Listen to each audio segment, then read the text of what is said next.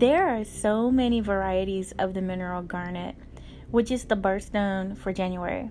Garnet isn't just a gem or mineral, it's one of the few with its own species and has legends that predate the actual gemological definition of the gem. One such legend is that of the carbuncle, which is said to have been used by Noah while he was on the ark. This gem glowed with a fiery red light when there was no sun or moon.